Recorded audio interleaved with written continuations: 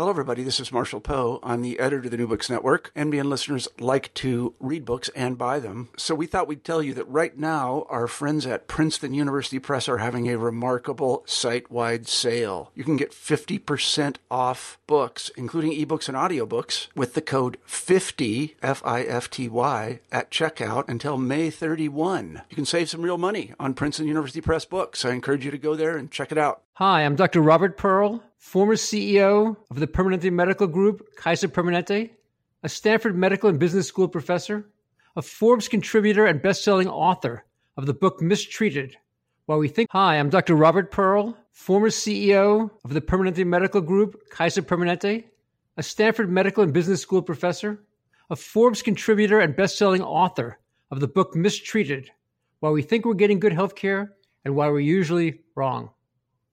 And I am Jeremy Corr, host of the New Books in Medicine podcast. American healthcare is broken.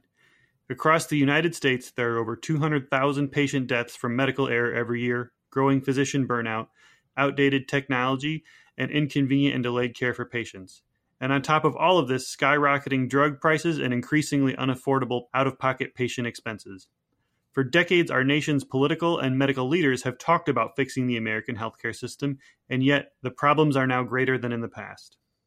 Every other industry that is inefficient and ineffective has experienced disruption. Healthcare will be no different. The question is whether the solutions will come from inside the healthcare system or be imposed on it. We'd like to invite you to listen to our new podcast, Fixing Healthcare with Dr. Robert Pearl and Jeremy Corr. Each episode will feature one of the top leaders and innovative thinkers in healthcare today. The show's format is simple. The guests will present a roadmap for fixing American healthcare's biggest problems, and from there, Jeremy and I will scrutinize the plan and help listeners separate fixes that have the potential to succeed from simply the hype. Our goal is that everyone from healthcare consumers to political and medical leaders will find value in the discussions on our show. You may not agree with the different solutions offered, but you will never again conclude that nothing can be done. We hope you will join us. Please subscribe via iTunes or your favorite podcast software. For more information, visit our website at www.fixinghealthcarepodcast.com. Hello, my name is Dr. Francesco Isolani. I'm a medical doctor, a trauma anesthesiologist, and a student of the history of alcohol, drugs, and intoxicants. This is my first interview for the New Books Network, and I'm talking to Professor Liza Gazan. Dr. Gazan is a professor of anthropology at the University of West Georgia. The title of her book is Drug Effects, CHOT in a Biocultural and Socioeconomic Perspective. It's part of the Advances in Critical Medical Anthropology series. How do you pronounce COT or CHOT, or how did you learn to pronounce it? I pronounce it COT. The British tend to pronounce it CAT. CAT. Okay. So the full title of the book is Drug Effects, COT in Biocultural and Socioeconomic Perspective. And I enjoyed the book, and I found it. You're very smart and you know a lot about the subject you're talking about, and it's a very wide-ranging subject because part of the reason I enjoyed the book is because you covered the pharmacology and the economics and the medical and the just lots of different perspectives. But how would you describe the book to somebody who hasn't read it? Describe the book to somebody, I would say it's looking at COT as a drug from multiple perspectives. Looking at it from a cultural perspective, which is really my discipline in cultural anthropology, as well as looking at it from a pharmacological perspective, which actually in a holistic anthropological context makes a lot of sense. As anthropologists, we consider ourselves holistic, which means that there's a lot of different perspectives that matter, in order to understand something. So I try to understand the history of it and look at the pharmacological debates, because ultimately it is a medical question involved here. It's not just a social question. It's not just a cultural question or economic or anything, but there's also at heart of the question is, what is this doing to people's bodies? And I think medical anthropology does a really good job of bringing in the medical side to questions of what is the overall effect of any kind of illness or disease in society. We have to really look at everything together for it to make sense in a holistic way.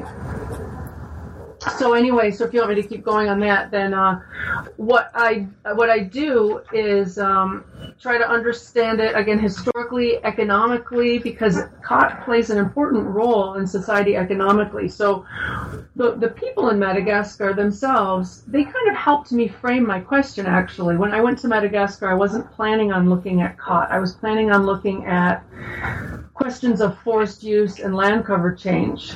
And so I went into a particular area to study land cover change, and I realized that the biggest change that was happening was related to the production of khat. So, I'm sorry, what's forced use?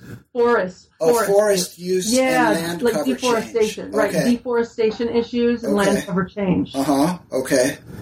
Yeah. So, and when I became interested in understanding khat and its role in deforestation and forest use, I realized that I was opening up a much larger can of worms, and that I had to really look at it from this larger medical perspective. That was one of the things that, like I said, I just really appreciated.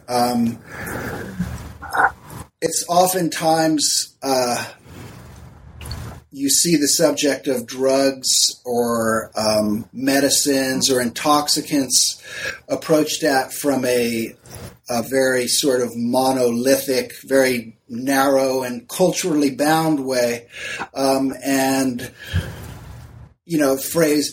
framed in terms of good or bad or legal or illegal. But one of the things that I found really interesting about the book is I come to things from the pharmacology side, but I also have an interest in harm reduction. And you think of, when you approach things from that perspective, really with khat, there's not a lot of harm to reduce. One of the things that really struck me about it was how it can be framed as a Schedule I drug, or it can be framed in a certain way, but especially within the way it's used in traditional societies, it's exceptionally safe and in many ways sort of positive in the sense that it's used in a social and social context.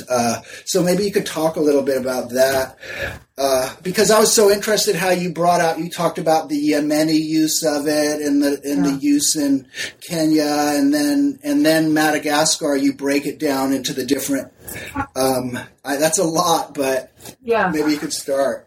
Sure. Yeah. Let me first say that, so I talked about looking at it from a pharmacological and cultural perspective. There's also a larger perspective of looking at it in terms of a global political economy and the war on drugs. And this does tie in with your question, because I think this is part of the reason why there's such alarm over the drug, is because of these larger political and economic questions that come into play. Khat is associated with terrorism and piracy in Somalia. And so even a drug that has actually pharmacologically has very mild effects gets a really bad name. And I think it's important to look at it from that perspective. It's another perspective, another reason why people tend to be against khat and why khat gets a bad name is because it's associated with laziness and lack of economic development.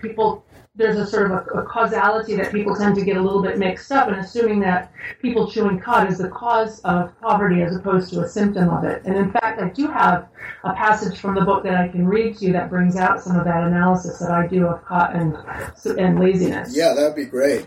Okay. But it's interesting. First of all, pharmacologically, khat is a stimulant. It's a mild amphetamine. So to say that it makes people lazy is a little bit ironic. Yes. Okay.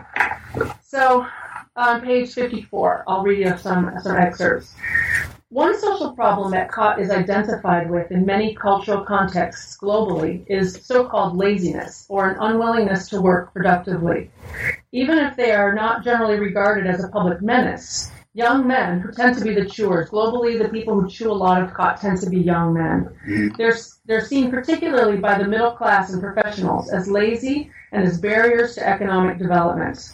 They gain this reputation not only because they chew COT in public while other people are working, in other words during the day, but also because they are content to work informally or not to work at all, rather than taking on a steady job. In a survey we did with 147 urban respondents, we found that, contrary to common stereotypes, common citizens of the city of Diego Suarez, where the study is located, do not tend to find that COT makes people lazy. Only 7% responded that it makes people lazy, 77% that it said that it does not. Despite these accusations of laziness, what seems clear from the outside and what the common people implicitly recognize is that not only are there not enough jobs for the available manual labor market, there are not enough professional jobs available to make staying in school seem worthwhile. So in other words, people say, oh, these kids, they start chewing COT, they drop out of school, without taking into consideration the larger context of a complete lack of jobs. A couple of things I know you. One thing is when you read that, it just it has echoes of if you substituted cannabis or marijuana and the way that it was used, especially in the early days in the 30s and 40s, but against Mexicans and African Americans, and still to this day, I think that's a common perception that. And it's interesting that just interesting. I don't know what to say. Yeah, I think it really does tie in with larger agendas. So in other words, perceptions of drug legality and illegality are about so much more than health and pharmacological properties. And we do see that in terms of, especially like you're saying, cannabis is probably a big example. Then if you look at drugs like alcohol, which is extremely addicting and very legal, you just realize that looking at drug interdiction and drug management of drugs from a public health level is just saturated with global politics and cultural perceptions of harm rather than any kind of pharmacological absolutes. So one of the things maybe you could talk about, because Madagascar is exceptionally poor. Yes. And I don't know, there was recently like a coup, right, or a overthrow of the government within the last 3 years or something. Was there some political... In 2002, there was a takeover. Okay. Yeah, there was a takeover of the presidency. And so... So you were there post that period? Is this research... I started this particular research in 2004, but I've been doing research in Madagascar. Actually, my first visit there was in 1990. Okay. And I did my dissertation research there and wrote an earlier book particularly on protected area issues in the north there. And then I developed this research project. So I've been going to Madagascar on and off since the early 90s. But this particular project started in 2004.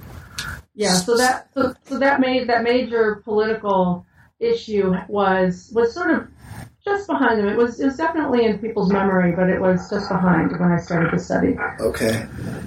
How poor is it? It's one of the poorest countries on earth, like in terms of GDP or in terms of per capita income, right? Yes, it is absolutely. It's extremely poor, and that's another one of the arguments I make.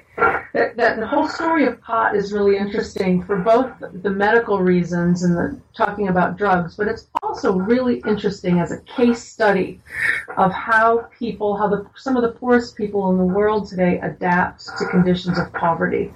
Because the COT economy is really an entirely local economy.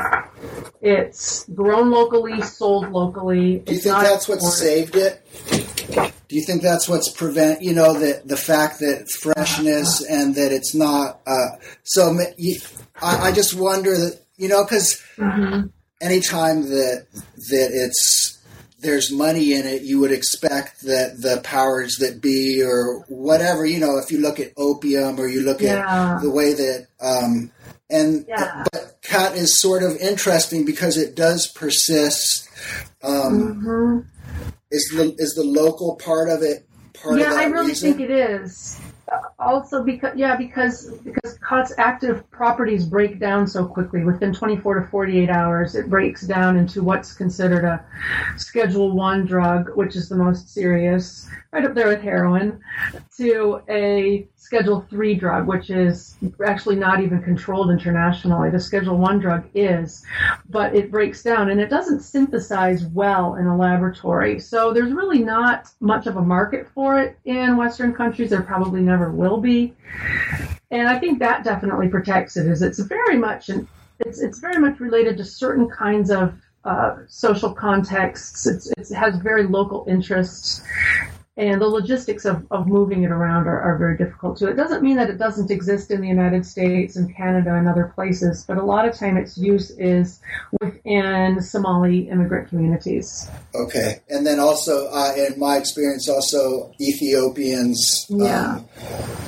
And also, it's different in the United States from in England, because in England I think it's legal, and I know that they'll fly jets full of it, or they'll not jets full of it, but they will fly it so that it can be consumed fresh, right? That's right. Yeah, they fly it. It mostly it's mostly grown in Kenya and Ethiopia.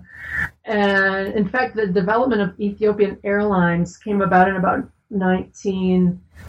the 1950s, specifically with one of the impetuses was to fly khat actually to Yemen at that point in time. But yeah, today there's a lot of air traffic going between the Horn of Africa and England, and it is legal there. They're having some discussions about it. There's a lot of people talking about wanting to make it illegal, but at this point it is still legal.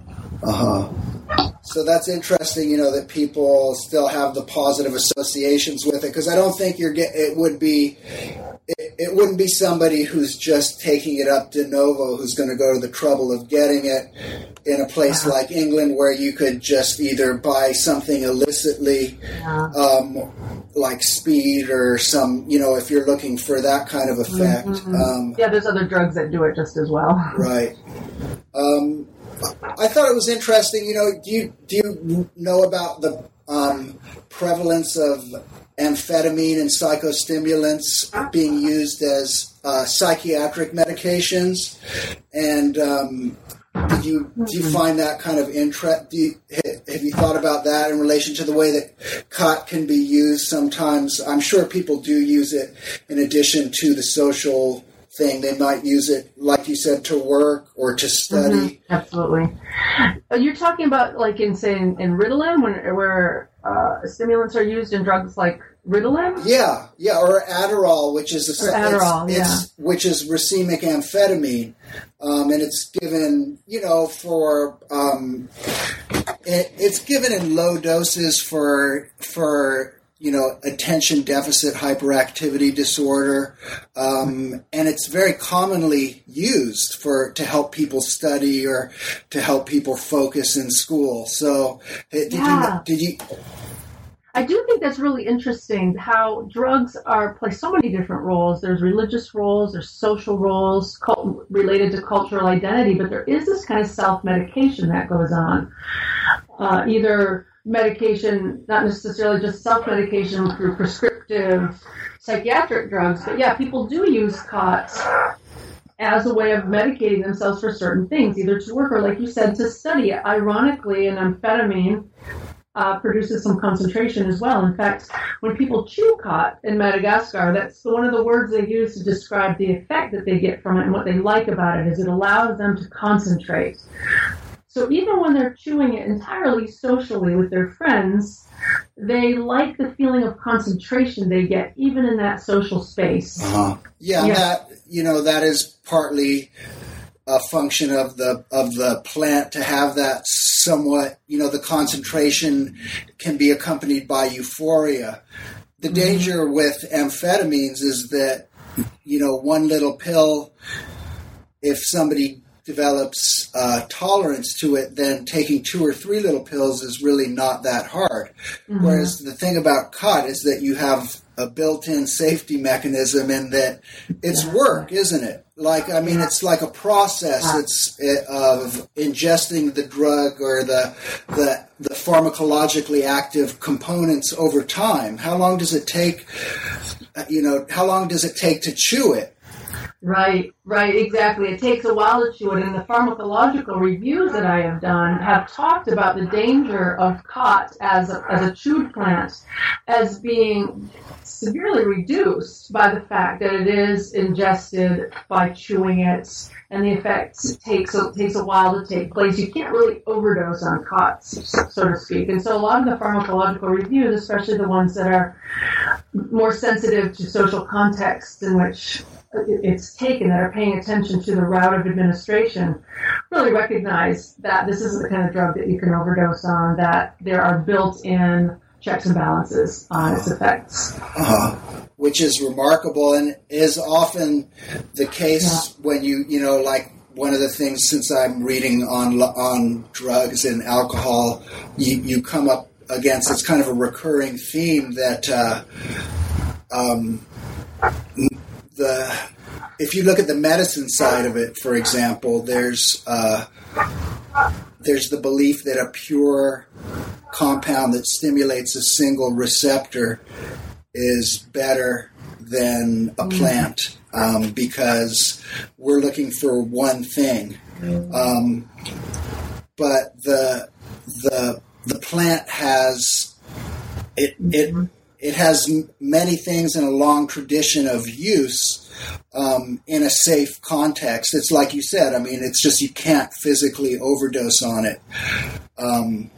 Right. And when it's chewed in different social contexts, people recognize the progression of the drug effect, and they have different ways of thinking about the different stages of it. So there's the time when you're sort of waiting for it to take effect, and then there's the time when it's the most strongly affecting you. In Yemen, they have a word for this, the period of time when you're really feeling the speed effects of the amphetamine, and conversations are going, and everything's very animated. And then they recognize this distinct period of quietness afterwards, where people are more introspective and more thinking to themselves. So they recognize this as a sort of going from an up to a down as part of the cycle of amphetamine. Is that common for amphetamines across the board? There's always, I think that it would depend on the dosage, but I think that anytime you can't have a perpetual state of stimulation without eventually there having to be a return to homeostasis, and that depending on how far, the extreme example would be a meth person who would snort or smoke or inject like a large dose of meth that would keep them awake for days. They would subsequently be almost comatose or very tired because the body will eventually catch up. But, again, with a plant, it's harder to get. I guess I can't say with a plant because there are plants like scopolamine or, the dissociative belladonna alkaloids and things like that would be extremely toxic. But it's obvious that khat is not that way. And it seemed like, part of the thing that I found interesting is, I guess partly because it's chewed in places where it's hot, you tend to stay up at night because in the daytime, I would imagine it's hot. So is there more time, so how it's chewed like at night and or the chewing sessions typically, I know like in the Ethiopian context, the chewing sessions are typically social things where it'll go into the night and then maybe they'll, even though they're tired, they're still stimulated. There's still some stimulation. So that's where people will either, drink or what other ways do they deal with that? Or is that the way it's used there in Madagascar? Or is it more of like a daytime in the market, hanging out.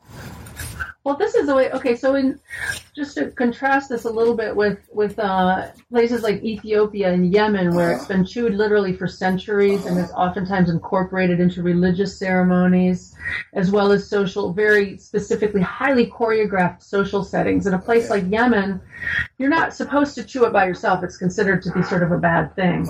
And everybody gets, I mean, from what I hear from people who visit Yemen, everybody who goes, you get drawn into, especially if you're a man, get drawn into cot chewing. In fact, even the president does a lot of, at least at some points, has done business over cot sessions, and it's a deeply ingrained part of Yemeni politics. Well, in Madagascar, it was introduced much more recently. It was introduced in the colonial period around the beginning of the 1900s under the French, and the French hired Yemeni dock workers, they were ship workers, and they came over and they stayed in Madagascar. The city that this is in is called Diego Suarez, and there's a large natural harbor. So some of these Yemenis just stayed in Madagascar. They chewed amongst themselves socially. And eventually they started growing kitchen gardens, just a few plants for themselves. It kind of started catching on, and gradually over the 20th century, it didn't really start catching on amongst the general Malagasy population until probably, in the 80s someplace, or even in the early 90s, when more and more common Malagasy people started chewing it. Its reputation is that the taxi drivers were the first to start chewing it in order to keep themselves awake. Well, a lot of the taxi drivers are young men. And so now I talk about there being several different main categories of chewers. So you still have the people who are Yemeni identified. They still consider themselves, the word they use is Arab. So they chew amongst themselves. They generally don't consume alcohol while they do it. The next group of people you have are the people who are well employed. They may have steady jobs, and they'll chew on weekends or on their days off. And then you have the young men, the chewers, who are kind of considered like juvenile delinquents, and it's a big part of youth culture. The interesting thing with cot is in many places where you find it, especially as a newer custom where it's been taken up more recently, it is a way of being hip or cool in the young male generation. And it's the same thing in Madagascar. So what they do is they like to chew it right after lunch. So it is during the day. Because of this whole need for speed and the time factor, you got to get it from the field to the chewer as fast as possible. People will tend to pick the cot in the morning and get it to the city by around noon or 1 o'clock. So around noon or 1 o'clock, the cot trucks start coming in, and there's a big hullabaloo in the streets, and people gather around, and everybody buys their cot for the afternoon. Sometimes people chew it by themselves. It's not stigmatized to do so. Oftentimes people chew it with groups of friends. And generally by evening, by say dinner time, late afternoon, people are spitting out their wads of cots. And some people drink alcohol. A lot of people drink alcohol, but not everybody, in order to kind of come down from that experience. So yeah, it is a daytime experience for them, and very social. Okay. For many people, anyway. So, what about the land part, which is what you originally went there for, right? Yeah. So, yeah. How did it? Because again, I'll give you parallels. I'm reading about opium and how it became completely industrialized by the British, and I think it was the 1700s, or how it became just commercial monoculture, dedicated over large swaths of land, and cot is so different. Yes. Yeah. Cot is primarily farmed by smallholders. Everywhere it's farmed, interestingly enough, in Ethiopia and Yemen as well, you don't tend to find huge plantations of cot. I mean, you find some people planting a lot more than others and becoming a lot more wealthy than others than some. So there's some stratification, but really there's a large place for small-scale farmers in all of this. And when I found my original questions about the deforestation as to what extent is cot responsible for deforestation, as it turned out, it didn't seem like cot was as responsible as some people were afraid of. And some people, even people working in the local conservation office, recognized that cot was useful in some areas for stabilizing the soil. In any case, what you realize is with land use change issues, there's a lot more going on than just cot. One of the biggest questions with cot, and this question arose as I interviewed people, I had no idea I was going to be asking about this going into it, where people were worried that cot planting was going to be taking over traditional food production. So in other words, people were going to be planting cot instead of rice and instead of vegetables.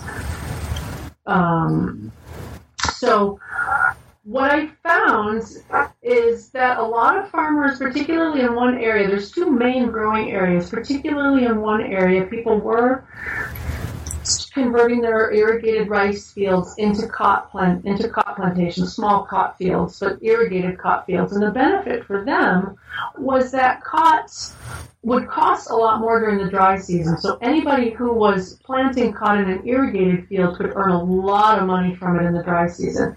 Most people who were farming cot did not have an irrigated field, and they could only get money from it in the wet season, so of course the price was much lower. But there was also people had a high value on growing food crops. The farmers didn't really want to give up their food crops. So the ideal was to have cots and rice and vegetables and to not have to give up anything. But of course there are market constraints and market issues, and as the price of cot went up, if you could sell cot, then that's what you would do. And you find the same question about cot versus food, the drugs versus food issue. You find that with other drugs and also with cot in other places. There was a whole book published, edited by Ezekiel Gavisa, about cot versus food in Ethiopia, and there's been discussions about that in Yemen, and pretty much the people who've been investigating that find that it's a lot more complex than just saying cot is taking over. A lot of times there's a lot of other market things going on that are discouraging the growing of food crops or dramatically encouraging the growth of drug crops by them being so lucrative. What I found in Madagascar was that people in the cities, the policymakers and the people who just had common opinions about cot farmers are like, oh, those farmers, they always want the easy way out. Cot is easier to grow and they get so much money from it. So of course they're going to switch to that. But when I talked to farmers themselves, the farmers felt like, well, actually, there is a fair amount of weeding that you have to do with successful cot. It's a lot more time consuming than you would think. And especially for the people who are farming vegetables, they said, there's a lot of problems with farming vegetables, and that the road system is bad. A lot of times their crops would get destroyed just trying to get them to markets. The market had shifted, so there wasn't such a demand for vegetables anymore. So the whole question of food versus cot is much more complicated than just saying, oh, cot is so easy to grow and worth so much money. The farmers ultimately wanted to have a diverse portfolio. They wanted to grow vegetables. They wanted to grow rice as well as cot. Is that a function of wanting to grow for their own use and then just have a little bit to sell, or are they used to being self-sustaining, I guess is part of the question. That's a really good question. Particularly with rice, you find that there's a high value on being self-sustaining on rice. The farmers hate the idea of ever having to buy rice, and they will try to avoid that. The other thing is talking to especially wealthier farmers who have a little bit more capital at their disposition. They've got some more irrigated lands. The wealthy farmers are like, it makes sense to grow some vegetables because of the market. And that in the wet season, when the price of cod is low, you want to have some other crops to have out there. So a lot of farmers saw that they wanted to balance it in terms of seasonality, and that there was actually good market reasons for growing vegetables as well as rice, as well as cotton. Okay. So when you're looking at this stuff and you run up against a lot of ignorance, like, when you read the descriptions that doctors give for, saying that it makes you slow or whatever, not even recognizing that as an amphetamine, it's going to have amphetamine-like effects, and misinterpreting things. I don't know. It's interesting because you're so much more perceptive than society at large. I guess part of the thing is when you the ignorance that you see in terms of drugs is, to an intelligent person who can look at things from a lot of different perspectives, it's pretty obvious. And well, one of the things that always gets me, my favorite is when khat is described as a narcotic. Just the whole word narcotic has become so charged in our language. Yeah, and actually it's meaningless chemically. That's a legal definition. I think from I watched a lot of Dragnet as a little kid, and I think that's how Joe Friday used to refer to them things as narcotics. And I'm confident that he would paint khat to be a very, very dangerous substance. So what is a narcotic technically then? You said it's not a I guess it would be it's from narcosis, which is like to sleep, but it's an old term, like because now you would say you would break things down by the class of an opiate or a benzodiazepine or an analgesic, or... I guess I always thought that the narcotics were the opiates. That's what I always thought they were. Yeah, that would be more accurate. Yeah. Yeah. But it's like a weird, like World Health Organization type term. Right. So when you see things like people wanting to make khat illegal or put money into interdiction against it, like, do you see that as I always break things down into ignorance, greed, or aversion, and what is motivating people when they right. I think a lot of what motivates people is fear of the social consequences. I think a lot of people are afraid that when people chew khat, they do become lazy, they become a drag on society, and they're an impediment to development. I really think that is a large extent. There's another issue that you can't really deny about it, and this is one of the negative things with khat, is the people who chew khat a lot, sometimes it becomes a drain on household budgets. And so sometimes it causes... How expensive is it? Yeah, how expensive is it?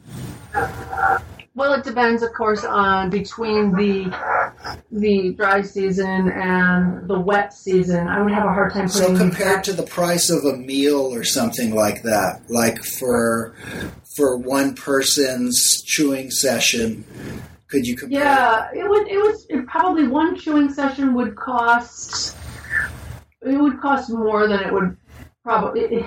How about a pack of cigarettes? You could feed a family for a day for what it costs to chew a pack of khat. What about in cigarettes? That's a good question. Different exchange, like that's prison exchange. Right, exactly. Yeah, I'm not sure about that, but I know that that a lot of people, so this is another one of the bad reputation that khat has, is really straining households. And so the reputation, especially is that women don't like khat, especially because their male partners and sons chew khat and drag money away from the family.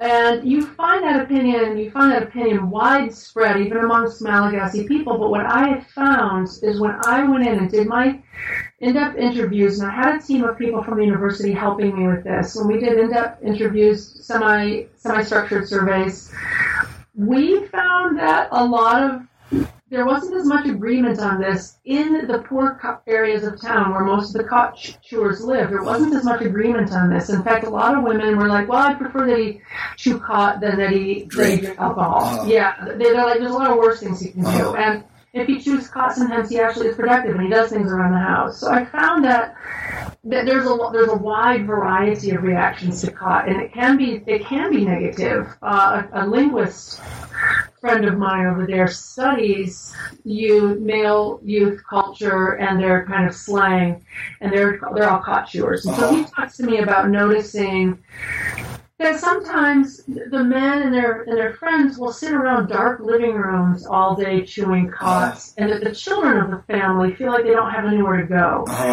And that this really is a genuine concern. And so I think sometimes people who are against khat are looking at some of these behaviors.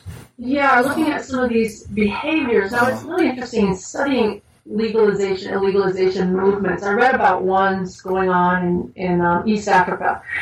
And one point that was made is that sometimes just talking about the social consequences of a drug weren't really enough to raise public concern about the drug so much. It wasn't until they started bringing up the health issues that people started paying attention. So sometimes I think people leverage health arguments essentially in order to make social arguments. And one of the problems with that is, again, it gets the cart before the horse. It's like, is khat the problem or is khat a symptom? And it's probably more complex than that. But I think to just blame khat alone is pretty short-sighted and not really taking a look at how serious the social issues of poverty, of lack of employment, and other kinds of issues that are probably more real and far more pressing than khat chewing itself. It's a convenient something to attack, I guess, or I don't know what there's an expression. Scapegoat. It's a scapegoat. A scapegoat. Yeah. And always, you can think of all mind-altering substances can act as fuels or as things to decrease inhibitions or to increase energy levels. If you have if the culture is directed in a certain way, especially if there's not like a long tradition of them being used, it's not surprising that, like you talk about the young guys, could you talk a little bit about them? Because I thought that was interesting. They're like hip-hop kind of like just urban youth, basically, right? They really are, and it's associated with a kind of a hip culture, like you're saying. They've got their own slang, and chewing khat is really cool. And one of the interesting things, this is a fascinating point that several people have made, and I found it to be true in Madagascar as well. It's a way that young men are forging connections with each other and associations with each other in an urban environment that is multi-ethnic. So you find people cutting across ethnicities in order to establish bonds with each other based on new forms of identity and that have a place in youth culture, and where khat is also symbolically very important. And so I would point out, as a cultural phenomenon, that's actually kind of a neat thing to see that people are making positive associations and connections with each other. They're coming together across ethnic lines in a very urban and a very modern form of identification. If you look at do they listen to hip-hop? Do they listen to what kind of music do they listen to? Because I love music. I listen to a lot of Malagasy guitar music, but that's not an urban feeling music. That feels like no, it doesn't at all. No. What they listen to more is, and I know the kind of music you're talking about, that's more from the high plateau. The Malagasy music coming from the coastal areas sounds more like kind of world music. It sounds Indonesian or something like that, or no, it actually sounds a little bit more like African, Latin American even. Do you have the names of artists? Do you know any artists like that you remember? Oh, my mind is escaping me right now. Okay. Is music like a big part of the milieu? Like when you're there, is it like?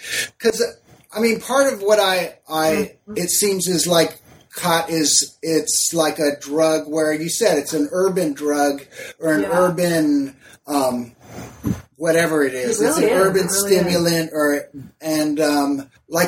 there people who are so poor that they don't even, they don't have enough money for to buy a beer. So is there are you still talking about relative to the society if they have enough money to buy khat, then they're hustling and they're there's an interesting thing there. But going back to what we were talking about earlier, you asked if they listen to hip hop. They do tend to idolize American hip hop culture, even if they don't always listen to hip hop music per se. Okay. But they tend to wear the baggy clothes, and they kind of identify to some extent with hip hop culture. I can read you another little part. This is from an interview that this linguist did, where he was asking about the relationship between this is at the bigger questions of laziness and cultural perceptions of work. And so the linguist's name is Pierre Mbima. So Mbima asked if a group of these young men, if life in the city is difficult. And this respondent, who works seasonally at a port and does odd jobs the rest of the year, he replied in the slang of the youth slang, and this is a quote from this young man. He says, "Difficult? Yes. You need money. There's no work. There are many unemployed people. That's what it is. Many young people are without work. Even though you need money to buy clothes, it is difficult." That means that the young men in this particular group called Koroko must work at night. They must do operations, meaning stealing. There are those who sell cot. Some work at the port as dock workers. Some live off the earnings of women. There are still others whose specialty is stealing at the outdoor market, because it is necessary to find attractive clothing, whatever it costs. Yeah, I was hesitant about whether I should read that quote because it kind of puts them in a negative light. But what I found in my actual interviews with people is that there is not actually a lot of stealing associated with, sort of admits to stealing. It becomes culturally valued, but in reality, I don't think that's a real social problem. In my experience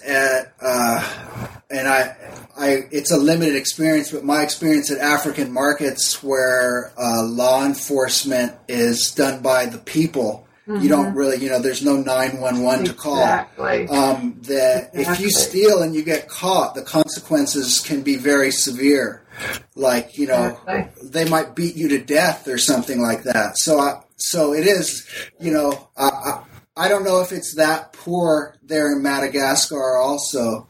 Yeah, I think in some ways it's interesting that he talks so much about stealing, because even though it may happen occasionally, it's not a dominant concern. Of all those people I interviewed, 147 people, with the help of my research assistants, formally, and a bunch of people informally. Nobody is saying, they steal all the time, It's not a real ongoing concern, but it's interesting to just show their attitude towards money. It gives a little flavor of them culturally. Clothes are important. They like to wear new clothes. And yeah, there are a lot of people who can't afford even that. Yes, there are a lot of people who can't afford beer. There are a lot of people who they can probably afford cigarettes because you can buy cigarettes one by one. But there are people who are definitely a lot poorer. So these people who are chewing cod at all do have some money at their disposition and are probably not the very poorest of the poor. That is a good point. But a lot of them, what they do is they'll work odd jobs. Well, some of them live at home still. If they're young enough, they still live at home, they eat at home, and they'll do an odd job during the day, just to get enough money to chew their cot. Some of them, if they live on their own, they just live very bare bones. They're not necessarily married. They might work washing cars or something in the afternoon just for enough money to chew cot in their bare existence. You were on what part of the island were you Diego Suarez is the very far north. The far north. Okay. And is there, you said that there, with it, that especially with the youth, that cot use transcends ethnicity, or it's a bridge between ethnic groups. Yeah. On other parts of the island, is there a demand for cot, or is it the kind of thing that's growing? Yeah, that's a good question. Yeah, let me just say that it bridges not only ethnic groups, but it bridges even class distinctions and neighborhood distinctions. So it's really a unique and very interesting phenomenon for all of that. So about the larger demands, yeah, there are more and more shipments being sent to other parts of the island. So there at the airport, it's a major commerce at the airport of sending cots to the capital city, to the other regional capitals. Anywhere there's an airport, people develop connections, they develop ties. And so cot traders will take their wares to the airport. They used to just sort of send them kind of illicitly underneath the airplane. They used to kind of sneak it on, but now it's very well established. It's very well structured. They pay. It gets sent over as unaccompanied baggage, and then somebody at the other end will get it. They find ways of sending money back and forth, and so they sell it. So but it's like you find with cot in say the United States and Europe, where a lot of it's chewed by Somali populations. A lot of times, cot in those places is chewed by the populations of the people from the north who are really used to it. So in the capital city, the biggest market for cot will be people who are originally from the Diego Suarez area. But they can't and they don't ship it outside of the country for two reasons. Partly you get the need for speed thing, but on the other hand, that's not a sufficient explanation because we know that it's sent from East Africa to all over the world. It's mostly because they don't, it is illegal in almost any place where they would want to send it to that the market hasn't been saturated by that East African cot. So in the Reunion Island is French owned. There's a lot of going back and forth between Madagascar and Reunion Island. It's actually, Reunion is part of France. It's an overseas department, and it's illegal there. So from what I've understood, people don't send it over in any kind of commercial quantities. And partly is the market is really saturated by all this East African stuff where there's a full infrastructure in place, both in terms of air and land, to move the stuff out. So it's much more like towards the end of being more not industrial, but more agribusiness oriented than the smallhold farmers like that. Is that right? Like, so if you look at a place like Kenya, or if you look at Ethiopia, then they're growing it on a much larger scale in some places, at least. Yeah, I don't know. I think still a lot of the farms are owned. I don't know how big any individual farms are. I still think they're not huge, but there's just maybe a lot more concentration of people selling. That's my understanding. So, when you were looking at land use, what did you identify as like? Because I gather that like all I don't want to say unspoiled, but all places where the forests are still intact, the pressure is unceasing. And so what are the big threats to, because there's still a lot, I mean, my vision of the island is that there's still some jungle left and some unspoiled, unlogged, unmined. Yeah, those areas are getting fewer and fewer, and this area where cot is grown is around the borders of the Amber Mountain National Park, where it's been actively protected since the late 80s. It was originally set up as a protected area in the 1950s in the colonial era.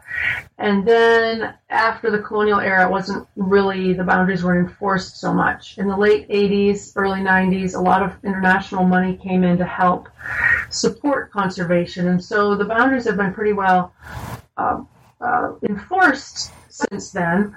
And so that has managed to keep at the Amber Mountain forests relatively protected. Not that there's not illegal cutting. One of the issues that I've discovered is that on the west side of the Amber Mountain, there's still a lot of logging. So logging is always a threat. And that's another thing that is a little bit frustrating to read about. People tend to like to blame local people for cutting down the forests anywhere in the world, whereas in a lot of instances there's a lot of logging going on that's much, much bigger in scale. People coming in from the outside and logging. So in other places in Madagascar right now, like the Maswala Peninsula, there's a big problem with illegal logging going on. That doesn't come down to the local people. It comes down to international logging kinds of issues. Right.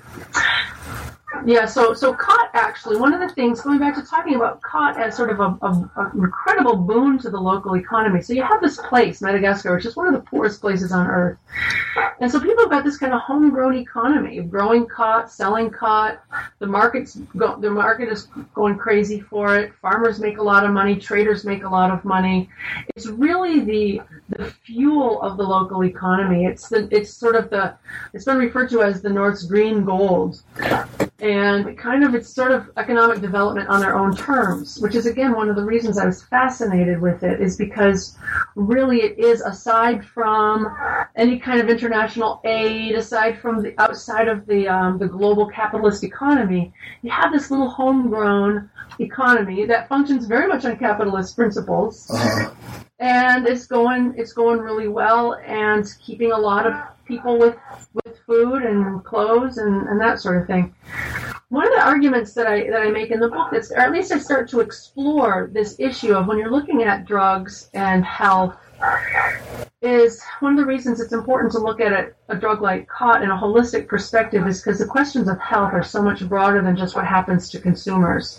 That if you take this kind of a critical medical anthropology or sort of a broader political economic perspective, you realize that health is also connected to standard of living. And if you're too poor to afford health care, that's going to affect your health as well. And that these farmers, the COT farmers, are earning a lot of money. The traders are earning a lot of money that is, in effect, indirectly affecting their health by giving them the money to go to doctors and to take care of their health and to buy healthy food. So these are some of the factors that I think are also important when considering COT as a drug, is looking at what is its overall effect in the community where it's found. And that's where not only consumption is important, but production and distribution. So I try to look at the drug from a real multifaceted perspective for that reason. And looking at health, broadly speaking, health and drugs is a broad issue as well. Yeah. It's so nice to read a book that does that. I think, as a society, we're kind of with drugs, we're kind of where we were with things like sex education 100 years ago. Yeah. Insofar as there's the belief that, this is something we shouldn't do, and this is something we shouldn't talk about. So we're not going to talk about safe sex or, things that will reduce teenage pregnancy or pregnancy in general. Because it's just not, either it's bad or it's not something that people do, or there's there's value judgments or whatever. And to me, the use of substances, whether it's, coffee or cigarettes or pot or marijuana or alcohol, or I think, as far as you go back in time, you're going to find that those are things that people did. And there are ways that people did them and lived good lives, and it was part of the quality of their life. And there are ways that people did them that were maladaptive. And yeah, I think the dangers of looking at any drug in and of itself as either good or bad, and looking at it in that kind of a black and white way, that any drug can be used or misused. And I think we do a real disservice to our kids and the traditional training that my kids are getting in the schools, which is like all drugs are bad all the time. Yeah, so to me that would be like the equivalent of abstinence-only education, which is, first of all, it doesn't work, because that's why we succeeded as a species, is because those drives are very strong. Exactly. And kids being kids, they're going to do, that's part of life, as a teenager, just like they're going to experiment with alcohol. And I find it interesting that, we can say on the one hand, you can practice contraception, or you can make sure that you protect yourself, but we can't say there's a safe way to drink. Exactly. And there's a way other than abstinence or overindulgence. Such mixed messages as well, because then they go home and they get their parents in trouble. It's like 1984 for drinking a beer. Right. They're like, they don't understand. It just makes no sense to them. And at school, they're given no cognitive map for figuring out how it can be that their parents can drink a beer after work and have that be okay. Right.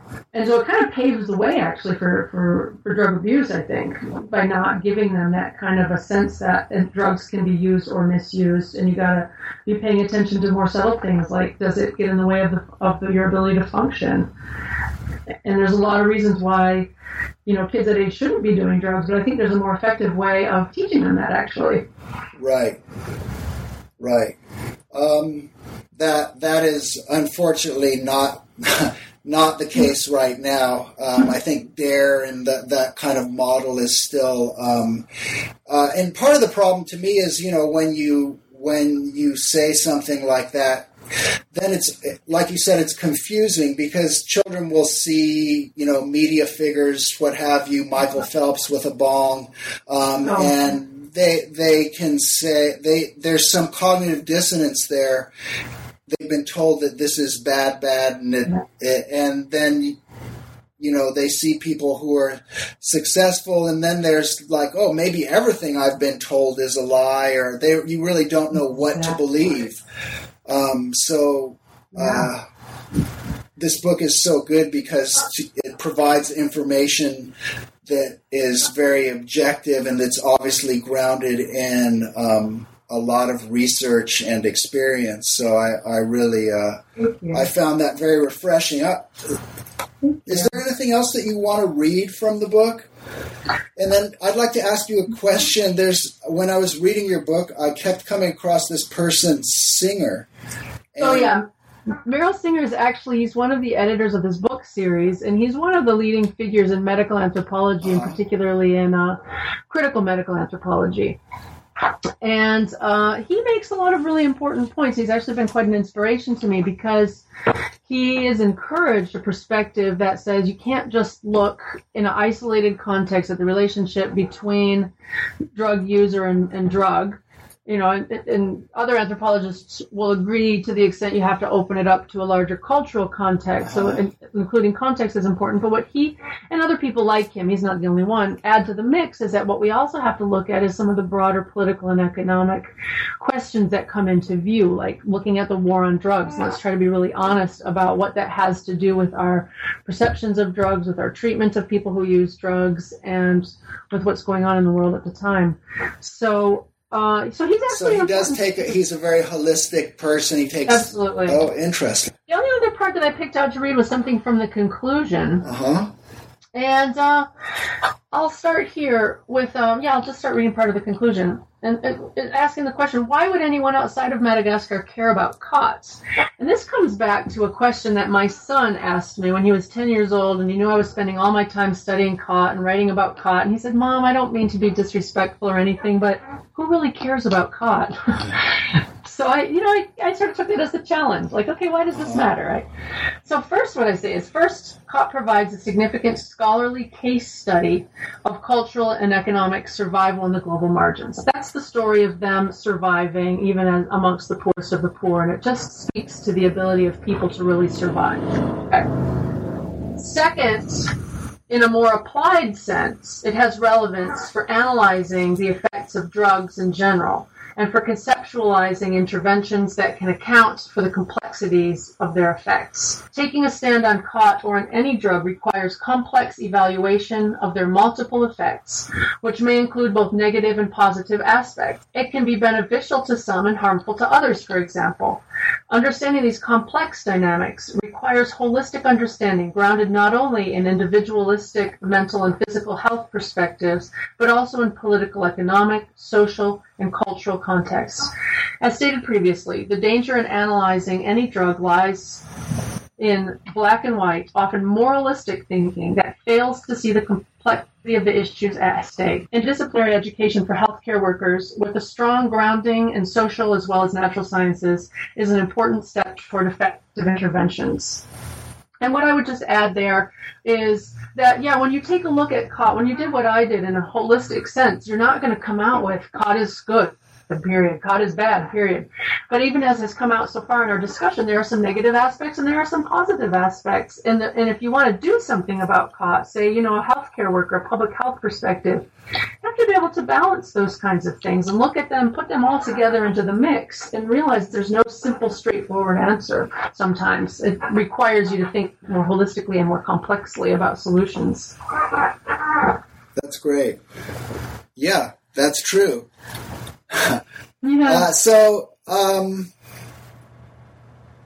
I I really thank you again. I really enjoyed it. So yeah, the part you talked about people who are poor. He talked about people. He said people who are poor and who have a sense of hopelessness are more likely to use psychotropic substances, and in turn to suffer from drug use related diseases, in addition to experiencing lower general health status. And I don't know. I mean, my experience as a physician is that psychotropic drug use is ubiquitous throughout society. And,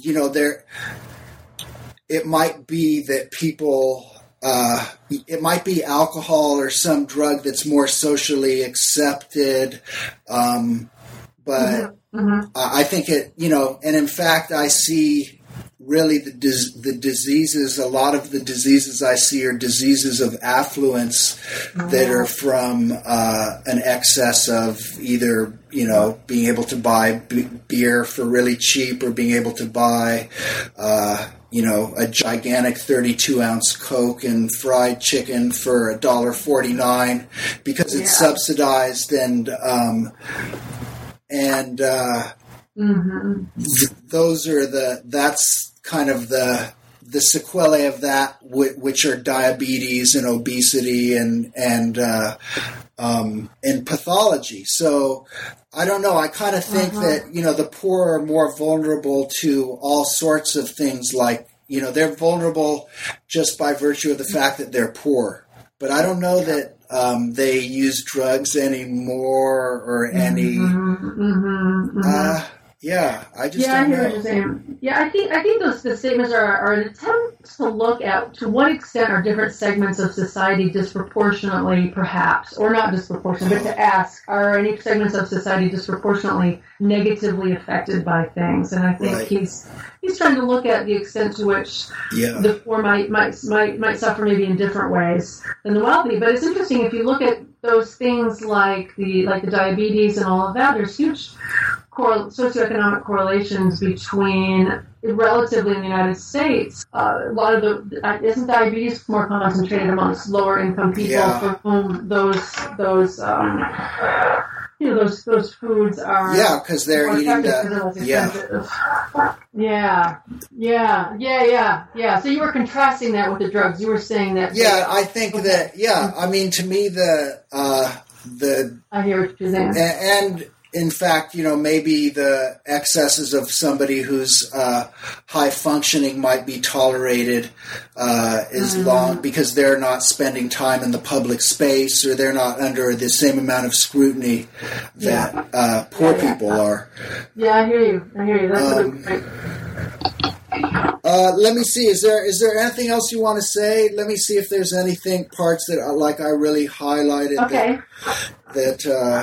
Yeah, take your time. Yeah, the whole cultural, I don't have an anthropology background, so just reading about cultural medical anthropology was, for me, very, I learned a lot, and I really appreciated that you talk about it, but you don't, some of the texts I've read can get very deep into the theory, and you don't do that, which I really appreciated.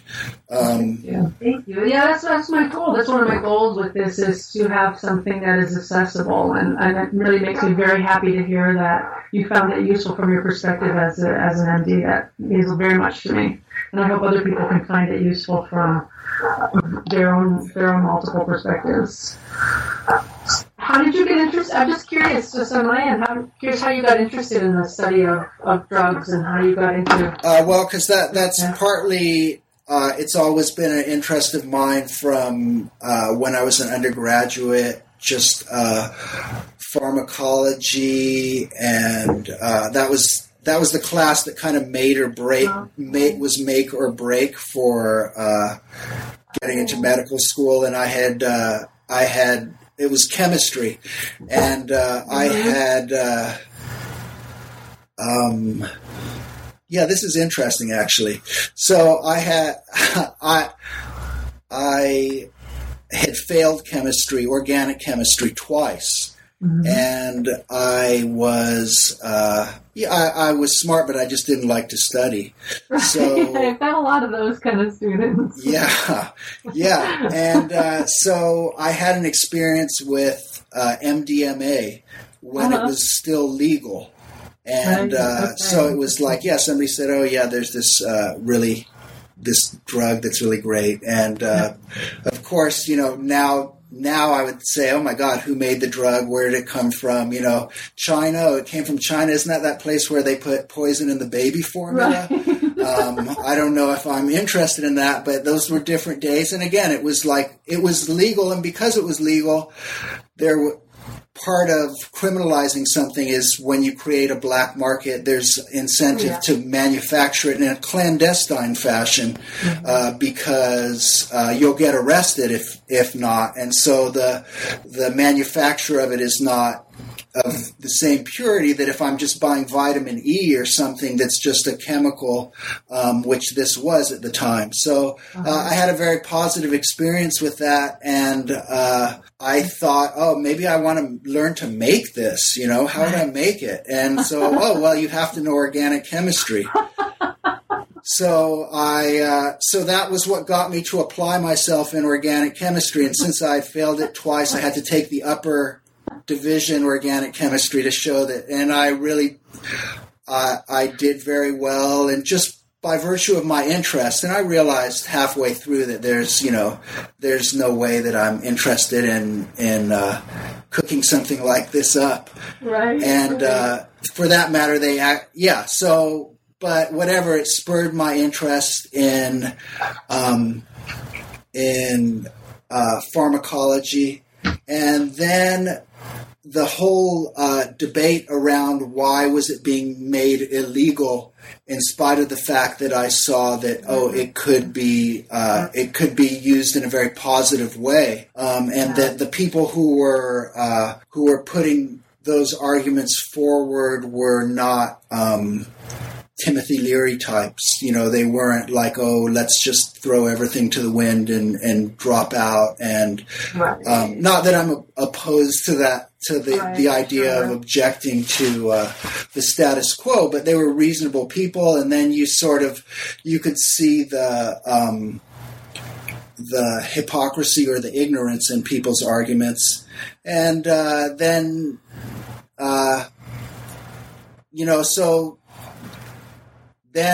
I had to decide, do I pursue that, or do I pursue something that's very separate from that? Because really in medicine, the realm of substances is kind of ceded to the psychiatrist. And I'm an anesthesiologist, so that's really what I do. But I've also done training in pain management. And so that's a whole. So anesthesiology is extremely pharmacological, and it's like a person or a dog would behave the same way, because you're just dealing with physiology. So it's much less multidisciplinary in its practice. But then I've also had experience doing pain management, which is very different, because then you're dealing with people who are awake, and it's much more complicated, and you see, the results of people's lack of understanding about the difference between a medicine and a poison. And that for example, physician-prescribed opiates kill over as many people as die in car crashes every year. Really? So that's 15 to 17,000 people a year from overdoses? Die from overdoses of physician-prescribed opiates. Wow. And really what that is it's because people... there's a small subset of people who are abusers, and they are, but then I think there's a lot of people who are just naive and have never been told, if you take 3 of these OxyContins, it's not like taking 3 Vicodin, and it can kill you. And so, especially in conjunction with alcohol. So, like Whitney Houston is is somebody you know about because she's famous, but she died really from alcohol and benzodiazepine overdose, which is like Valium and alcohol. And so the most dangerous drugs ironically, are the ones that are available with a doctor's prescription, and doctors bear some responsibility because they give them to the patient and they don't tell them, don't take this with alcohol. Don't drink and for example, with benzodiazepines like Valium type drugs, they cause amnesia, especially if you drink. And so some people will take it and then forget that they took it, and then take it again and forget that they took it. And so in terms of mortality, recently a study came out where they showed that taking benzodiazepines is as dangerous as smoking cigarettes. Wow. So all of that is interesting to me. So it's really refreshing to see. But the thing is, when you look at the dialogue of drug education or drug interdiction, it's, this is, why should khat be illegal? Or I think if we just stuck to the drugs that have a long history of relatively safe use, and let people use them, which they're going to do anyway. Yeah, and your examples just really point out the idea that a substance isn't good and bad in and of itself. It's all how it's used. Yeah, like amphetamines. I mean, in the 60s, they used to say speed kills. And amongst people even of my generation, I'm on the West Coast, and there was always that, knowledge that, that's really what they say killed the hippie movement, was the injection of amphetamines, and that it was very destructive because for obvious reasons. But now that those drugs are in vogue and are being written, that's very common for psychiatrists to write for those drugs, and they're able to do so safely because the route of administration is oral rather than intravenous or insufflated, and the dosages are controlled and monitored. So it's interesting when you get a substance like khat because on the flip side of that, people are stupid, and if you give them free beer, a large percent of them will get drunk and get into fights.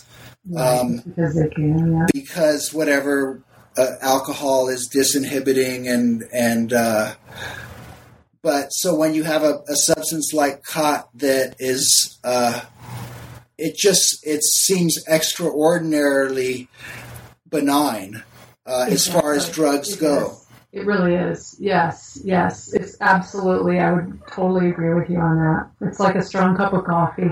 And one of the things that's very fascinating is the role of culture in affecting the effects people will feel from a drug. People learn to experience certain drugs. People interpret their experiences depending on the cultural context they're in. And people say, like, sometimes you hear with marijuana, people who smoke it the first time, they're like, they don't feel anything. And part of the reason, I think, might be, maybe there's a physiological reason for this, but part of it is because they haven't completely learned how to feel it. Because it is very culturally bound. And so you look at effects from something like khat, if you're just going to chew khat outside of any cultural context whatsoever, you might feel a little buzzy, a little bit like you feel on, you drink a lot of coffee. But really, the real joy in chewing khat comes from these cultural contexts that elevate it to an art and a social and a really, really beautiful social experience. So the drug effects are cultural, and the culture interacts with the pharmacology in really fascinating ways that are really fascinating to me as an anthropologist. Other studies of drugs point this out, say with alcohol, that people's response to alcohol is very heavily conditioned by the cultural context in which they drink it. I always was, when I first read, I think, is it in Colombia or somewhere where people will drink it and be very serious and sit around and talk about their problems and cry, but it's not what the Oktoberfest experience that you see. Yeah, exactly. That's very cultural. The Oktoberfest, the Bacchanalia experience is very, very, very culturally prescribed. And so when you see really radically different experiences of it, say in Native American communities or amongst the Irish or amongst, different ethnic groups respond to it differently, and a lot of that is cultural. Right. Which is really fascinating. So, to the extent that a drug is good or bad, that's another reason why you have to look at the context: is what kinds of behavior is encouraged by the ingestion of that particular kind of drug. Are people encouraged to act stupid and crazy and be harmful to themselves and others when they're experiencing the effects of a certain drug? Well, then there might be good cultural reasons. Cultural/pharmacological reasons why it would be problematic or not. Yeah. Okay. So, right. What do you have any new books coming out? Oh no, not at this point. How long did it take you to write this? I'm sorry? How long did it take you? Oh, wow. Oh, well, it took me a long time. I got back from the field in 2005, and I was chair of my department at that point. I was chair of the anthropology department here, and so it took me a long time to really get myself down to writing. I would write little bits and pieces. I would write a chapter here, a conference paper there, and it wasn't until after I stepped down from being chair of my department that I really contacted the press and started some discussions about it. And at one point, my editor said to me, "Okay, Lisa, we'd like to step up the publication date. You think you can have it done by," I don't know what it was. This was in January, let's just say. "Can you have it done by, say, March or April?" And I thought, no way, but I'm going to do it anyway. Wow. So I really pushed myself. It was having a deadline that really made it possible for me to finish. But you see, the book is a product of years of writing and thinking. Yeah, and lots of research. And I said, I really enjoyed it, and I learned a lot. Yeah. And I recommend it highly to people with specific cultural interest in the area, or on, like you said, the whole medical, social. If you're into the medical, the social, the anthropological, the ecological, it was very, very enjoyable and interesting. So thank you. Wonderful. Thank you very much.